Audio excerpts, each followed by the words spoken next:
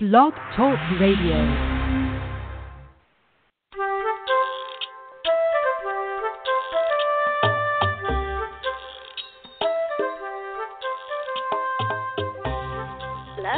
Welcome to the podcast. I'm Laura Mize, pediatric speech and language pathologist, and I'm so excited that you've joined me for this show.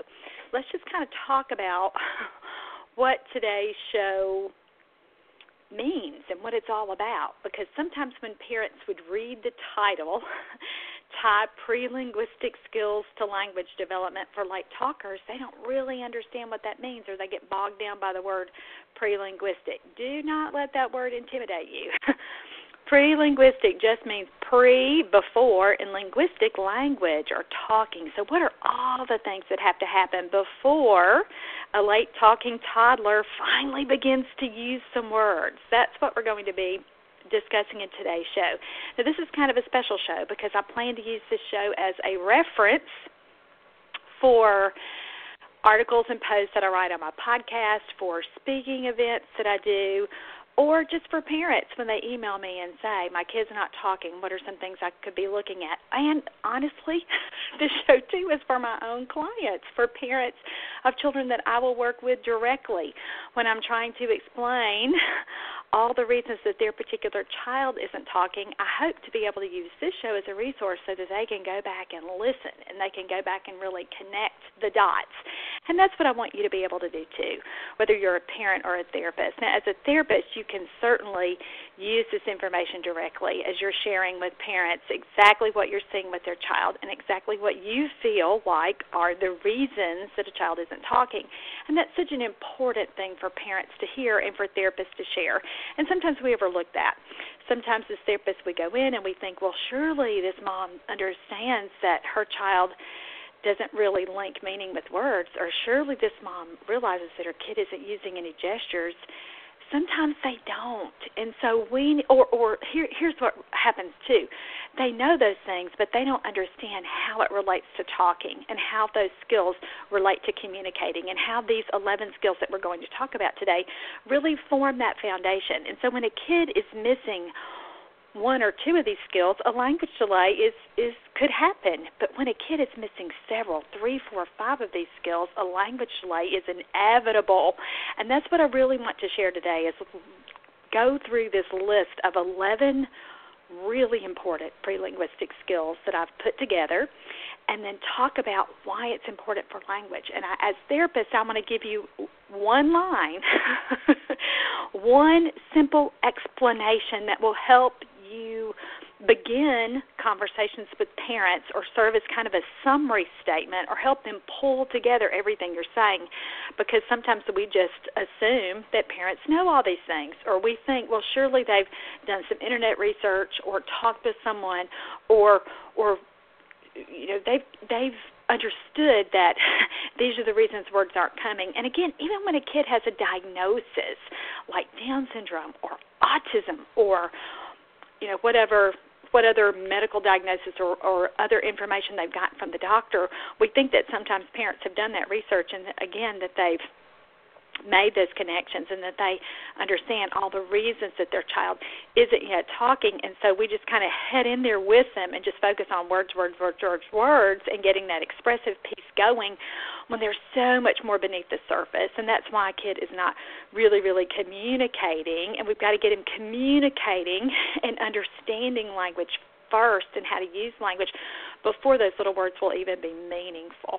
So that's what we're going to do today, is walk through this information. Now, if you are on my email list, you've gotten lots of emails about prelinguistic skills and how important these things are. And all of this information is from my new book, Let's Talk About Talking. And this information is even pulled together for you in a chart that's at the end of that new therapy manual. And if you're on my email list, you've gotten access to this chart, even if you haven't gotten the book yet. It's in a password-protected post, and I'm going to honor that commitment to keep it password-protected just for the folks who are on my email list. It's kind of a little bonus for them. So if you don't have this chart yet, you can get it. Go subscribe at my website at teachmetotalk.com. It's real easy. It's right there on the home page in the green banner. And so just enter your email address and you'll get on that email list and start getting those notifications, and you can have access to this information. All right, so let's get started. And like I said before, there are 11 of these prelinguistic skills, these things that come first before a kid really begins to talk. And they're organized in a loosely sequential way, meaning that when we look at typical language development in a baby who moves up through toddlerhood, we expect these skills to develop, and sometimes they're not quite as linear or sequential, as I said, as we would hope for them to be, because the truth is, in typically developing children, a lot of these things are emerging and coming in all at the same time. But with late talkers, kids tend to stay in these phases for longer periods of time and can even get stuck there. And so it will be almost easier for you as a therapist or a parent to tease out some of these skills, because you'll be able to say that is something he or she definitely cannot do yet. But again, if you're a parent of a child who just has a real mild delay or a minimal delay, you may be thinking that some of these skills are emerging and coming in kind of at the same time, and it's hard to sort of draw the line. And again, that's just how it is. That's what typical language development is all about. And these things are much, much easier for children who are not struggling to learn to communicate. And so that's why, again, sometimes as a parent, a parent of a late talker, you'll talk to another mom whose child is not struggling to learn language, and they just don't get it. They don't understand what the big deal is. They don't understand why it's so hard for your child. They may not understand your distress about it, because they aren't experiencing the same things that you're living with on a day-to-day basis. And again, this show might help you explain some of these things with these little one-liners that I'm going to give you with why these specific skills are important to language development. Now, again, this is an overview show, so we're not going to go into lots of detail about these skills. We're just going to talk about what they are and then why they're important to language development. But for the connections and for an in-depth look at these, or listen for these skills, you can go back. Last year I did a show on each one of these skills, and you can scroll through Teach Me to Talk, the podcast. Just look through those previous shows. They're all back at the beginning of 2016, and you can pick out the individual shows, or even better, you can get the most up-to-date information in my new book, Let's Talk About Talking, and I'll give you information for getting your own copy of that book at the end of today's show. But let's move along and talk about these 11 skills. And remember that we already said that they are arranged loosely with how these skills emerge in typical language development, or typical development in a baby. And some of these skills are coming in even in the first few weeks and months of a child's life. And so let's just start talking about these. Skill number 1, the foundation for everything, reacts to events in the environment.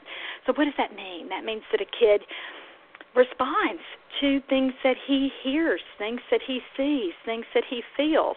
Now, children with very significant neurological or physical differences or disabilities will struggle with this. You may not see them always notice a new toy. They may not seem to respond when you talk to them. Children with hearing loss certainly will fall into this category because they can't hear. So they're certainly not going without assistance, without a hearing aid or cochlear implant or other kind of external assistance. They're going to have difficulty with this. Children who have visual impairments will have difficulty with this. Children, again, who have other kinds of medical diagnoses are going to have trouble learning how to respond, and that's where we as therapists and as parents come in to really get in there and help develop some compensatory strategies so that they can overcome or deal with, compensate with whatever their difficulty happens to be.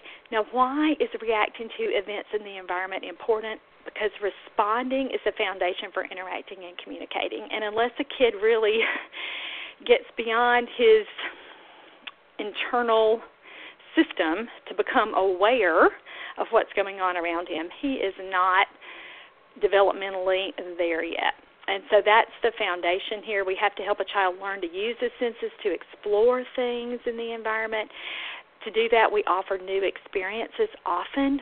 We don't just leave it up to that kid to learn things on his own. We get in there, we manipulate the environment, we change things about how we present information so that he can learn to look at things and listen to us as we talk and listen to other environmental sounds. We help him learn to explore toys. We help him learn to hold toys, to mouth toys, because that's part of a typical baby's experience. That's how they learn lots of information initially, is by getting things in their little mouth with all those sensory receptors that are there. And so we do really specific things in the beginning to get that reaction and responding going.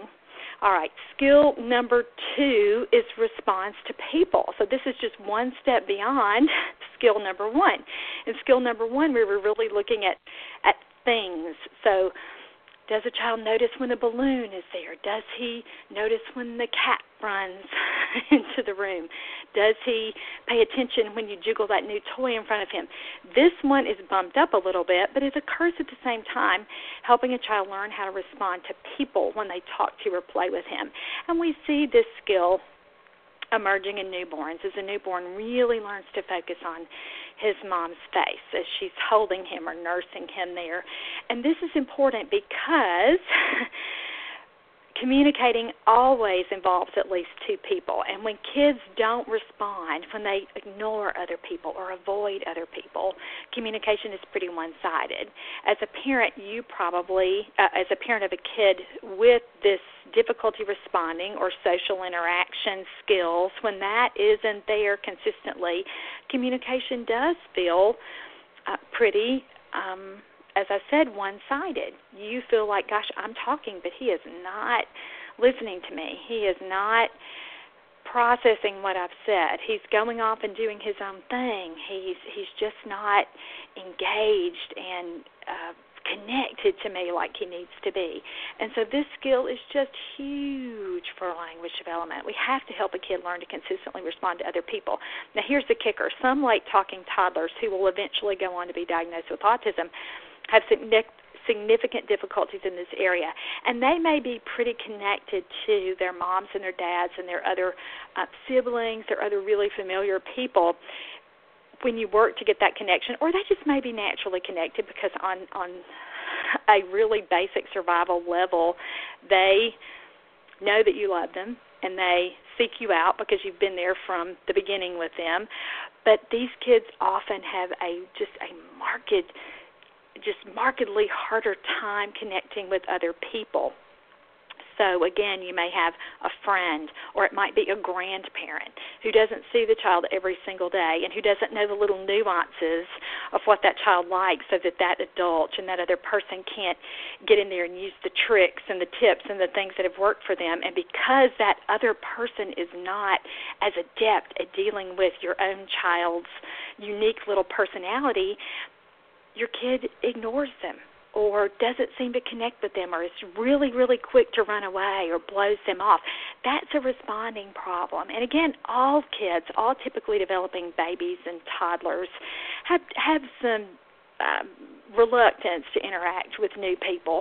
And that's part of stranger anxiety. And again, that's a protective instinct. We don't want our children to go to anyone or to be as comfortable with people who they don't know yet. We want that little barrier or boundary there so that they don't just reach out to everyone. But when an adult or someone is really trying to interact with them, we need our children to be able to respond. And again, that's the basis for communication. So when we have a kid that we're seeing, and this is for you therapists, who is not, especially with work, when we are working to get them to interact with us and when we are trying really hard to get them to pay attention to us, and that kid still turns us off or turns his attention to us off, we know that that's a really big red flag. And this is how we explain it to parents. We say we've got to get him more connected to other people, because unless he's connected, unless he's engaged in interacting, there's no reason to communicate there. He really doesn't get that whole back and forth piece.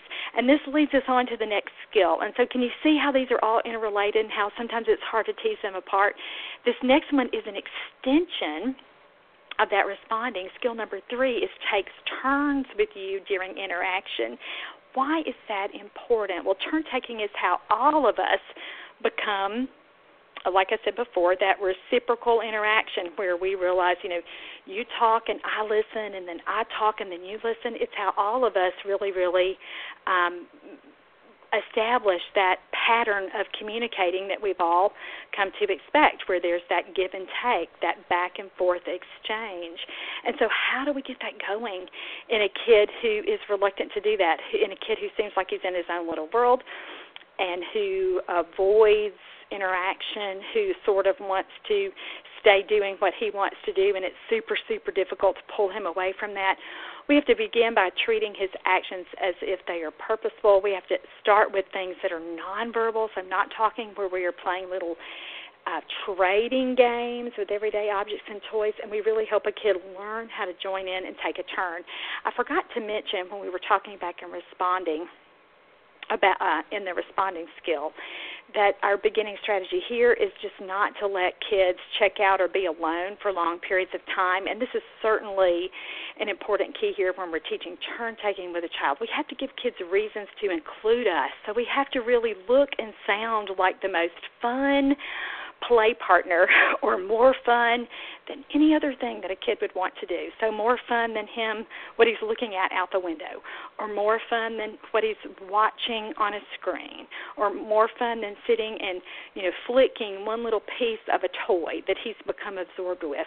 So we have to do that, and we have to get play going so that, again, we have a platform for teaching him how to take turns with us.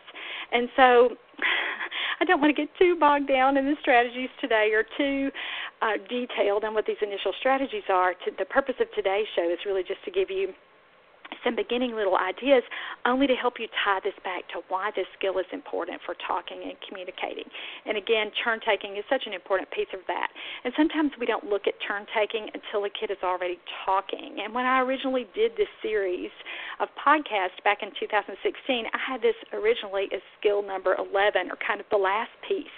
And then as I used this approach with families that I was working with, I found myself talking about turn-taking much, much earlier in this whole sequence than I had listed. So if you were a listener and really were trying to, as a therapist, use this information to treat children on your caseload, and you're thinking, turn-taking, I thought about that as kind of coming later. Sometimes we do think about that after a kid is verbal, but honestly, it starts at a nonverbal level much, much earlier. So that's why I moved it back here, because we have to get that, again, that reciprocity, that back and forth, that you do something, I do something, you do something, I do something. That's established in typically developing children long before words come in. That whole pattern there doesn't just happen when a kid becomes conversational. We see it in almost any kind of little interaction that we do with kids, even if it's just we're talking about eye contact. That turn-taking, you look at me and then I look back at you. That's an example of really early turn-taking. So we want to be sure that we are focused on that and we're thinking about that and we're getting that going, again, long before we expect to hear words. All right, let's move on to the next skill, skill number 4. What is this one? Gosh, it's so important. It develops a longer attention span. And this would be that a kid stays with you for several minutes before he's ready to move on. And why is this important? This is a quote that I read, so many years ago that I can't even really remember the source that I got it from. It's probably documented somewhere in Let's Talk About Talking or in an earlier course that I've taught, because I've used this quote for so long. But it's just full of wisdom. And if you're a therapist, this is something that you should be saying to parents. Attention is the gatekeeper for learning everything, especially language. So unless a kid is paying attention to you, unless he is tuned in and focused, he's not really ready to learn anything. He is off busy moving on to the next thing and moving on to the next thing and moving on to the next thing. And that's why children who are in kind of that scan shift mentality, they're so busy. And it's just hard for them to settle down and focus on anything that you're trying to get them to learn. And especially when it's brand new, it's almost guaranteed that they're not going to retain any of that information. So we have to help them learn how to settle down and stay with us so that they can learn from us. And again, I have so much information about helping children learn that, and again, why it's so important in the book. But I want to be sure that you are thinking about attention spans. Research says that a typically developing toddler can spend 3 to 6 minutes on a new activity before wanting to move on, and I've really found that to be true. And our little guys with developmental differences often are 3 to 6 seconds.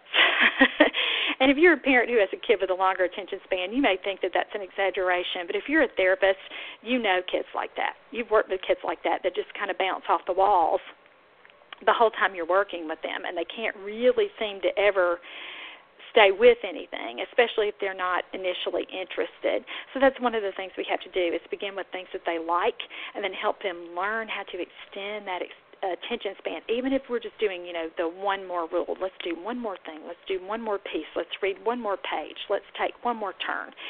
That is a really practical way to get that attention going. And again, I could talk for hours and hours and hours about how important helping a kid learn how to regulate and stay with you is, and give you tons and tons of tips for that.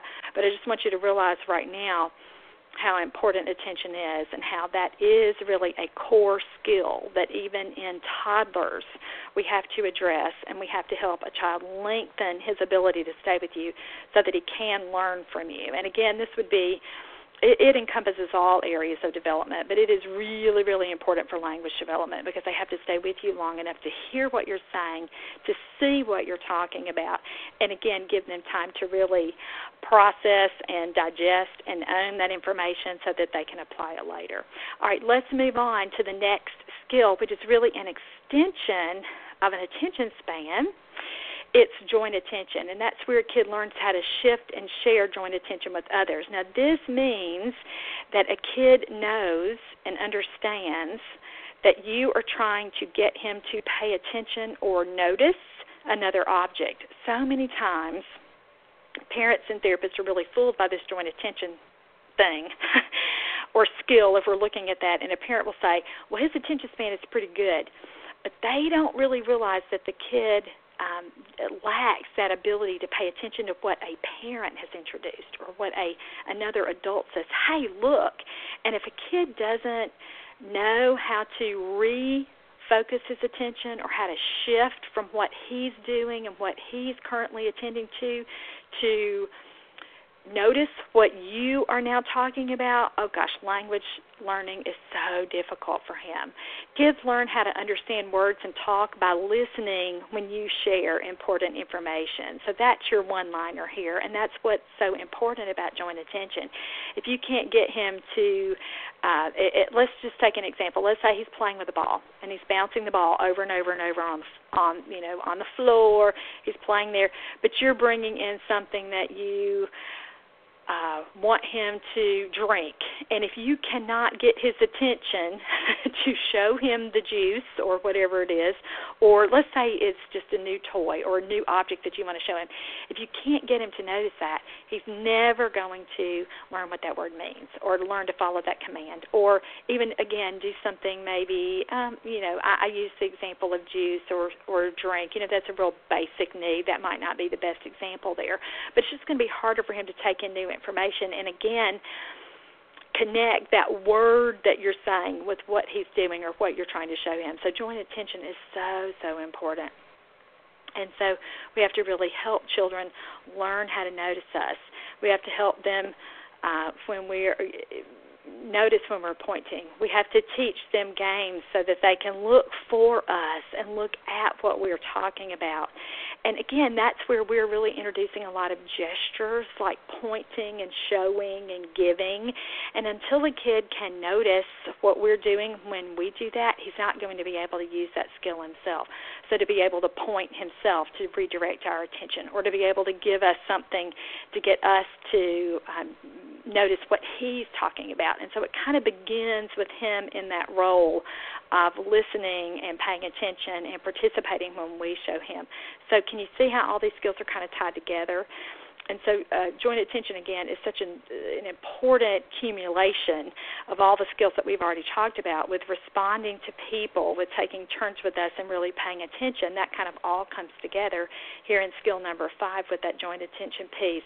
And it's a skill that so many kids with language delays, particularly those who go on to be diagnosed with autism, it's just a really, really key skill that so many of our little friends lack. And we really need to be able to differentiate their own attention, or when they are paying attention to something and then we just come in and talk about it. Sometimes we confuse that with that a kid has adequate joint attention. The joint attention piece is when we are bringing something in that's completely not registered in their little attention span yet. When we're diverting their attention to something new, that's joint attention. So if you have a kid who's really focused on his own interests, so he's kind of solitary a lot of the time, if you're a parent and you have a kid like this, you are really relating to my examples right now, because you know how hard it is to get his attention to something that you want to show him versus something that he's naturally drawn to. So that, again, is a really important distinction that we need to be sure that we're making.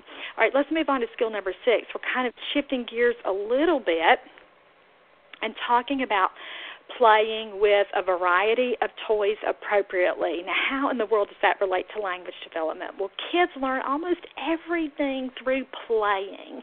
And when kids don't naturally like to explore new toys, they miss so many opportunities for learning cognitive skills and language skills. And by cognitive skills, I mean, a kid's ability to think, to learn, to remember, to pay attention. That's kind of all lumped under that big cognitive umbrella.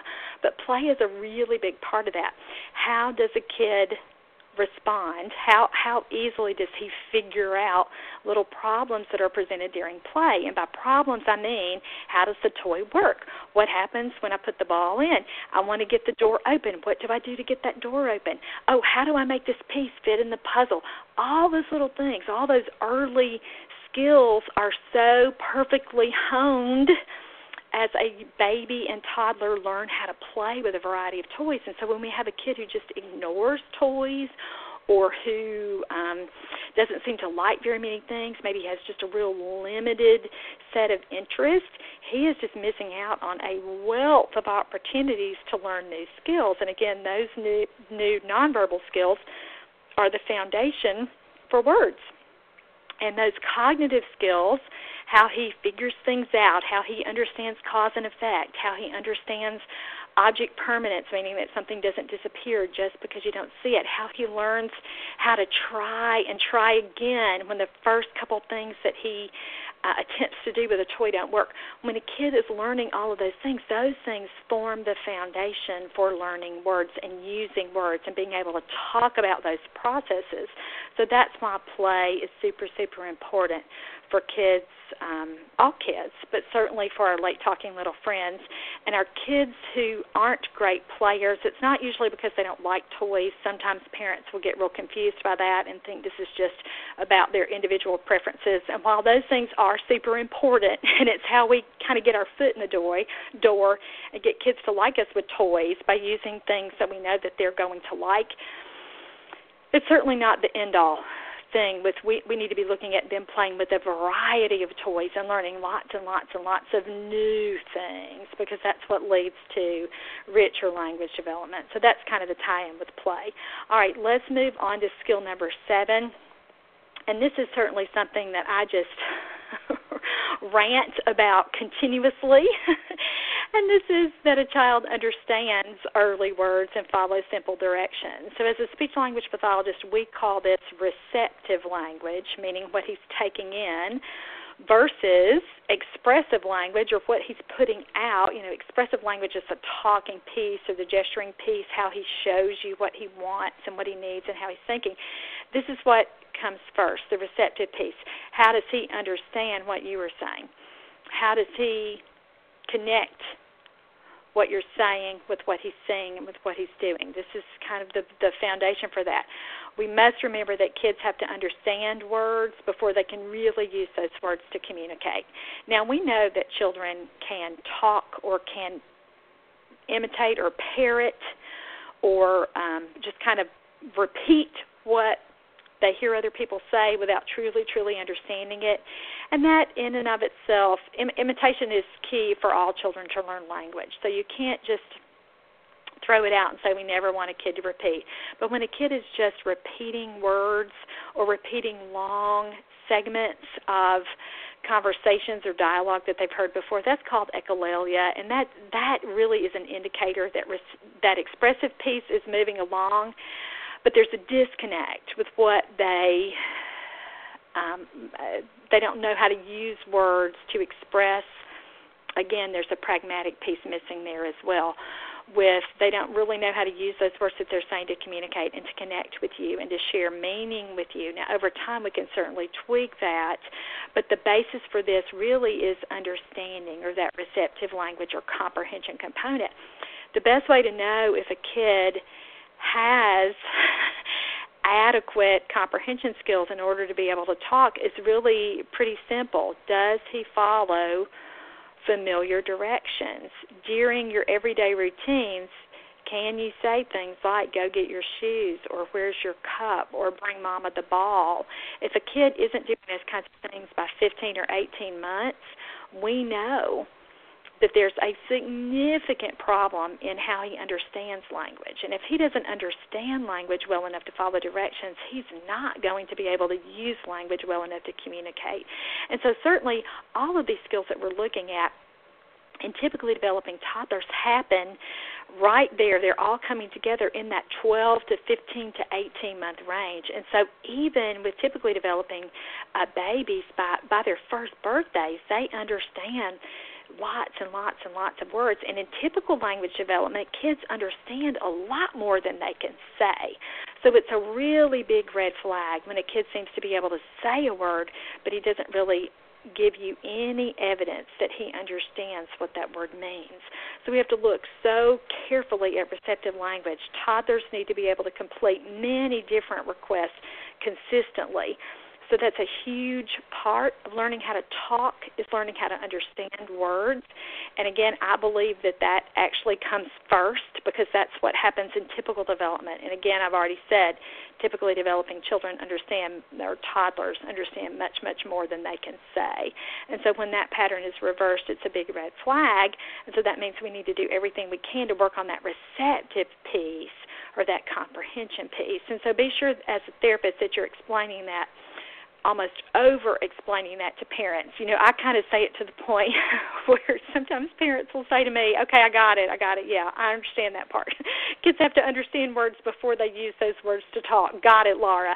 And that broken record of just repeating that over and over and over will really help you convey how important receptive language is to parents. And so if you're a parent listening to this and you're thinking, well, my kid never does anything that I say, I hope this is a big, light bulb moment for you, in that previously maybe you've contributed that to his personality, or his just, temperament, he's defiant, just like his dad, or he's stubborn, just like his brother, those kinds of things.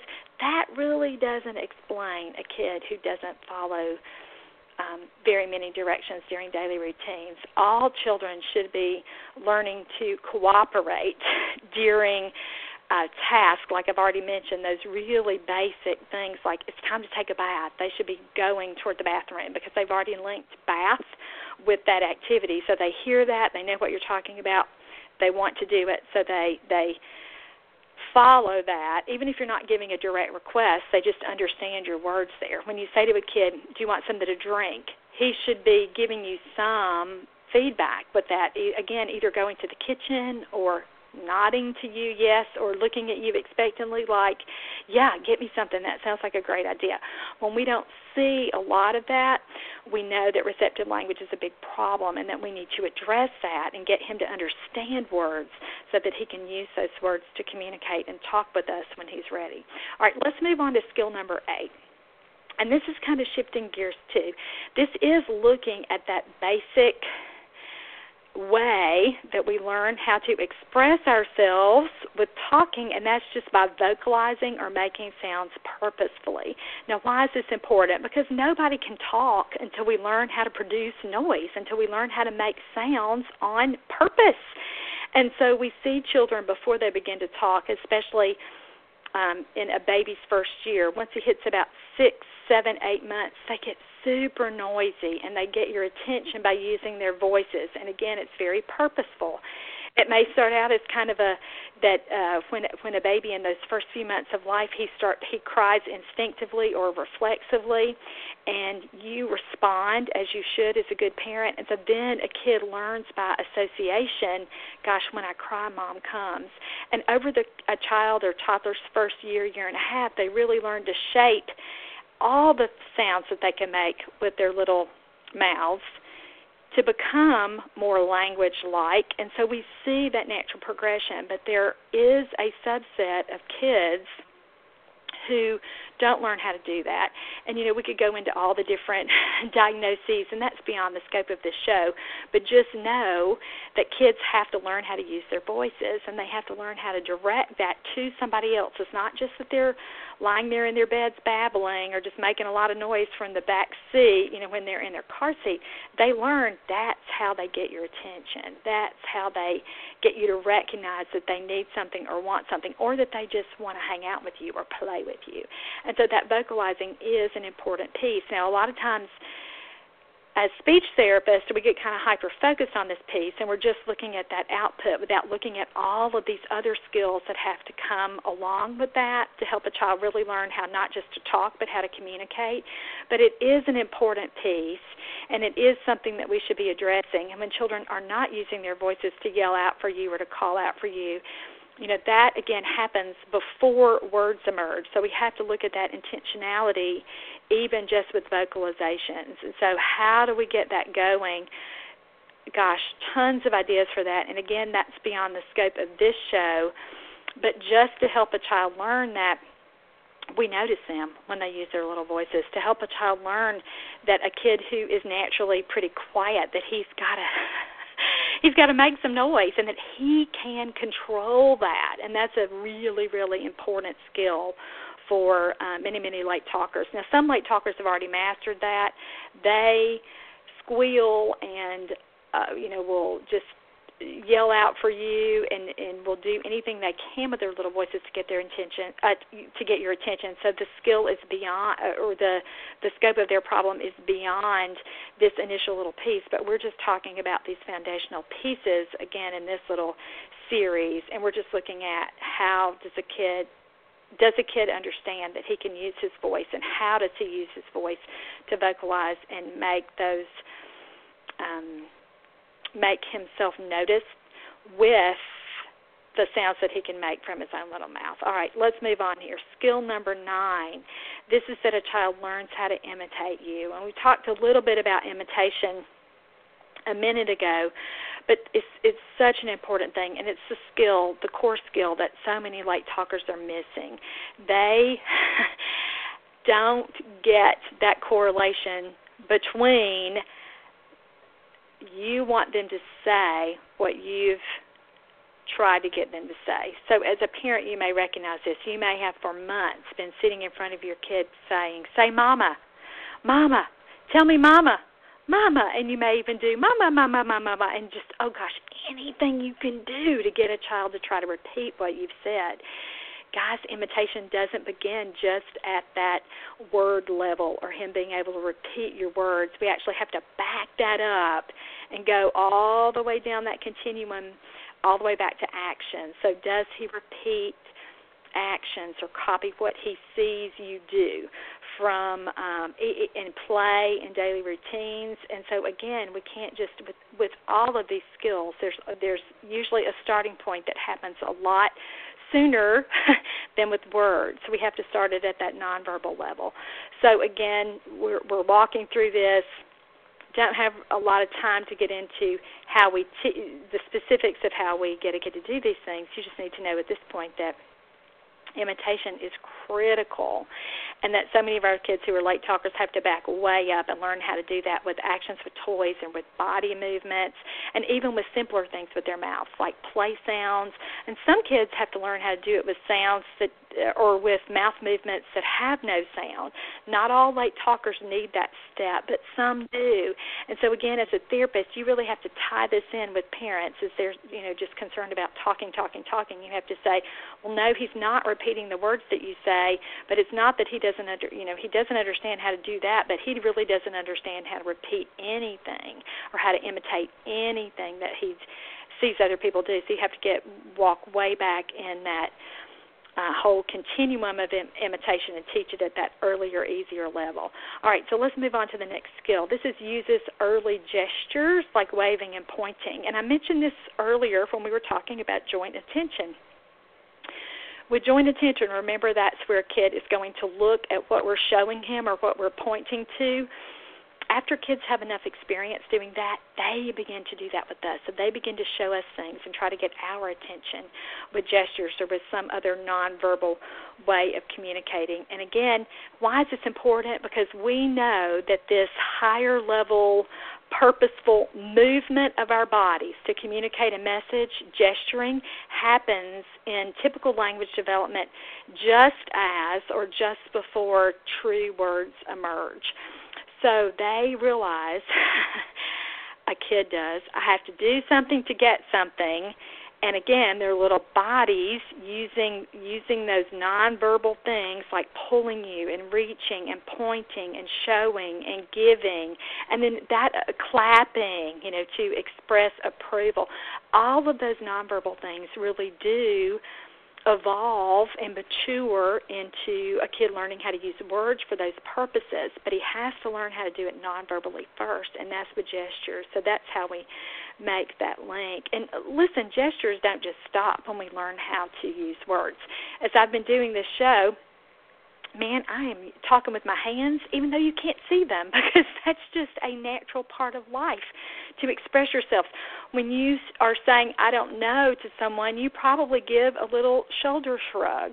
Or when you are telling someone no, you probably also shake your head. So nonverbal communication is an important part of communicating with other people forever. It's not something that a child learns and then discards once he learns how to talk.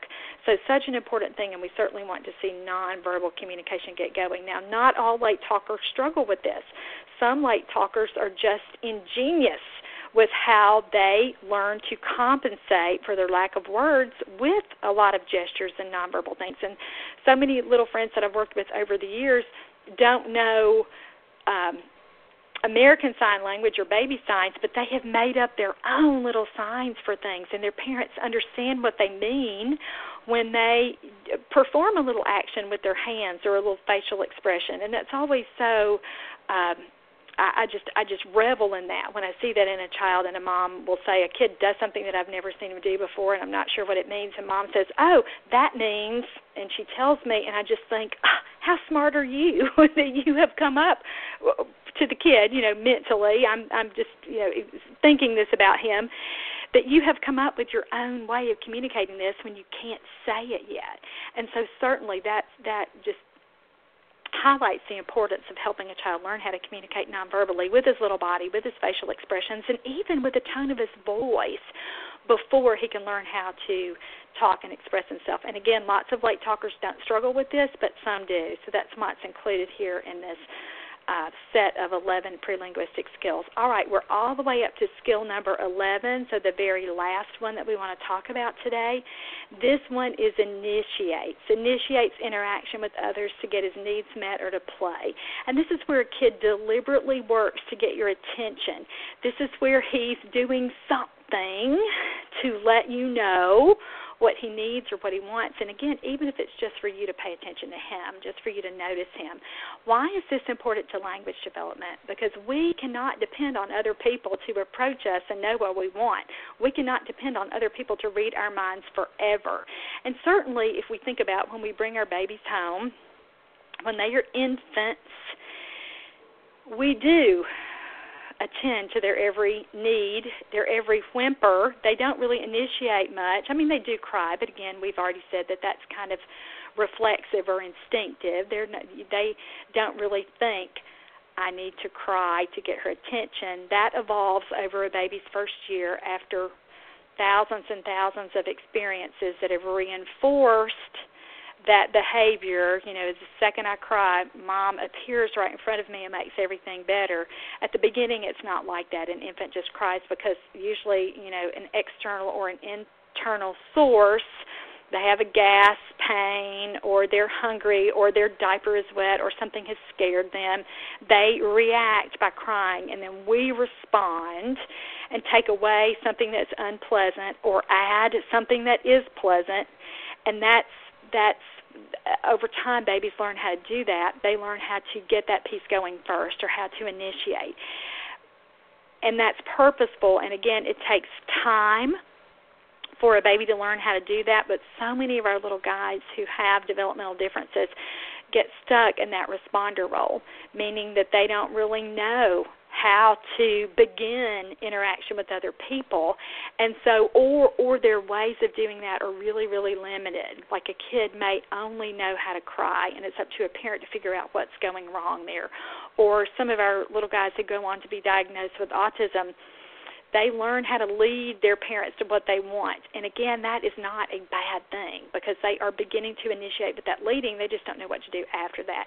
So we have to look, and we have to, at how kids are almost beginning to initiate, and how they are beginning to indicate that they have a need, and then we have to teach them how to expand that. Now, I did a whole show about initiating a couple shows ago, so go back and listen to that. And this is show number 324, so it was just the previous show, number 323, and listen for those specific therapy ideas, because that is a real skill or a real deficit that lots of our little guys with language delays, or especially our little guys who have another diagnosis like Down syndrome or cerebral palsy, or especially when there's a motor component, not always, but sometimes those kids really, really have difficulty getting that initiation piece going because they have that motor difference as well. So go back and listen to that show for some things that you can do to get those things going. So that's our list of 11 skills, and again, they all build on each other.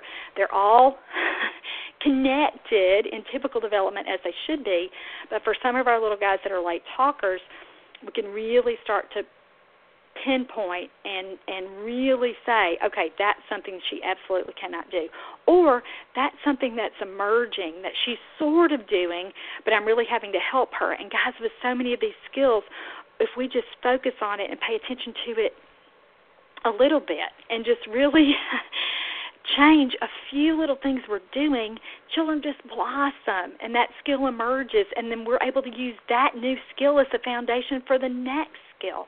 So these things are so, so important, and I think as speech-language pathologists and other early interventionists, we sometimes don't take enough time to explain to parents how all of these skills come together and lead to talking. We just get in there and we just focus on, say it, tell me, and we're so just, have tunnel vision about talking that we miss all of these other things that a kid can't do. And here's what happens. You work on these other really basic skills that support language development, and then the words come. And so your job is not nearly as hard as a therapist or a parent, because you're really, really working on the underlying cause. You're really treating the skill that's truly missing. Yes, the words are missing. Yes, he's not talking yet, but that's not the only problem. The words haven't developed yet because there's something missing at an earlier level. And so you go back, you fill in those gaps, and then many, many times the words then start to come. And again, your work is much easier because you've treated the core issue. You've treated what's really, really, really gone wrong or hasn't developed months or weeks before, rather than working on something that's just too hard. And a lot of times I give parents this example. I say, we would never teach a child algebra until he's understood addition and subtraction. And we would never teach a child addition and subtraction until they understood numbers, until they recognized numbers. And we would never teach what those numbers represent until they understood quantity, or that a 5 or 6 of something is it's a lot more than just a single object. So do you get what I'm saying there? sometimes we treat words would be like the algebra piece, the talking piece, or the intelligibility piece. He's trying to say something, but I have no idea what it is. That's like the algebra piece. When we need to back way up, the problem isn't that. It's what's happened all along the way. So we have to go back and, as I said before, fill in those skills that are missing. And so I hope that as a parent, you're thinking about all these things that have to come first and come together first and aren't just so hyper-focused on those words. Now, that's a real hard pill for some parents to swallow because they really do genuinely think there's just something wrong with my kid's mouth, or it's just that vocalization piece. They've picked out one little piece of this. But as a therapist, you may be saying, well, yeah, that's a problem, but look, we've got these other 6 skills aren't so great either. And so that's what we have to do as therapists, is really help parents make these connections. And that's why this chart from Let's Talk About Talking and these things that I've shared today, it's all listed there in this just one-page chart, and it's so easy to share with parents. Now, I want you to be able to have this information. I already told you how to get it. If you're on my email list, you just get back on your email that the emails that I send out, and you can find that little password to get in and get your copy of the chart. If you're not on my email list, get on there so you can get this chart, and then that's going to get you started with what these prerequisite skills are, prelinguistic skills are. You're going to see that column that says how this looks. So we had this skill, and then I would tell you, look for this. This, like when we were talking about skill number 7, understands early words and follows simple directions. In the how this looks column on the chart, that means that a child completes many different requests consistently. So for every one of the skills that we talk about, there's a little explanation column there. The next explanation column is the one-liner that we've used today to tie in the importance of that skill for language development. And then you've got a big section that says beginning strategies, and so you'll get some initial things to try to get that going. And again, this is the summary. This chart really summarizes the whole 330-something page book. Let's Talk About Talking. It's my newest therapy manual. I am just, as I've said in my emails, totally stoked about this project. I feel like it's the most important work that I've ever done. I feel like it ties together every other project that I've ever done. I think my whole 25-year career is kind of tied up in this book with these are the building blocks. These are the core skills that really let us know when a child is developmentally ready to talk. And so it's such a good tool, looking at the chart, to use just to explain to a parent, well, no wonder we're not hearing words because he's struggling with so many of these skills. It can also be kind of the flip side when a child comes to you for an initial evaluation, but all of these things are in place, and you can say to a parent, look, I think it's going to just be a matter of time because look at how well he's coming together, and let me show you these skills. So you can certainly use this chart to support your work as a speech-language pathologist or a developmental interventionist or an OT or whatever you are, a teacher person.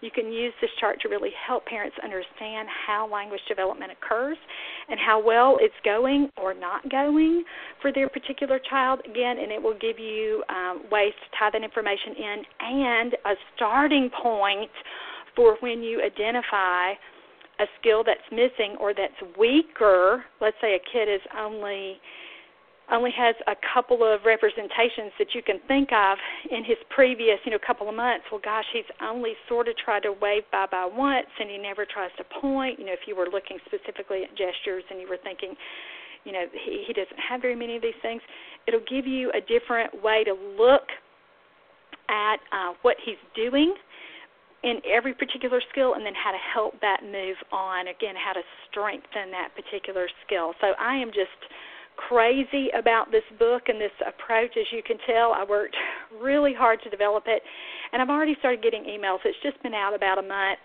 and therapists and parents are responding so well to it and saying, this is helping us so much. I'm already seeing progress. Thank you so much for this book. And so I want you to know it's available to you, and I want you to know what a great resource it could be for you as a parent of a late talker, and certainly as a therapist who works with toddlers and preschoolers with language delays. This will really kind of shape probably all that you already know, but help you pull all of your pieces together so that you can just be, as a effective as you would ever want to be, because you've got new ways to explain things and help parents make these connections and really understand why it is that speech therapists need to work on more than talking. And so you'll really be able to, again, refine your approach there and get some better things to say as you're talking to parents and help them make better connections. All right, so that's it with today's show. You can get more information about purchasing Let's Talk About Talking from my website at teachmetotalk.com. If you want to shoot me an email about that, if you have some specific questions about your child or a child that you're working with, you can always email me for more help at Laura, Laura, at teachmetotalk.com, and I will be more than happy to help you with that. All right, that's all for today's show. Again, it's the holidays, so I wish you all a Happy New Year, and join me in 18. Bye.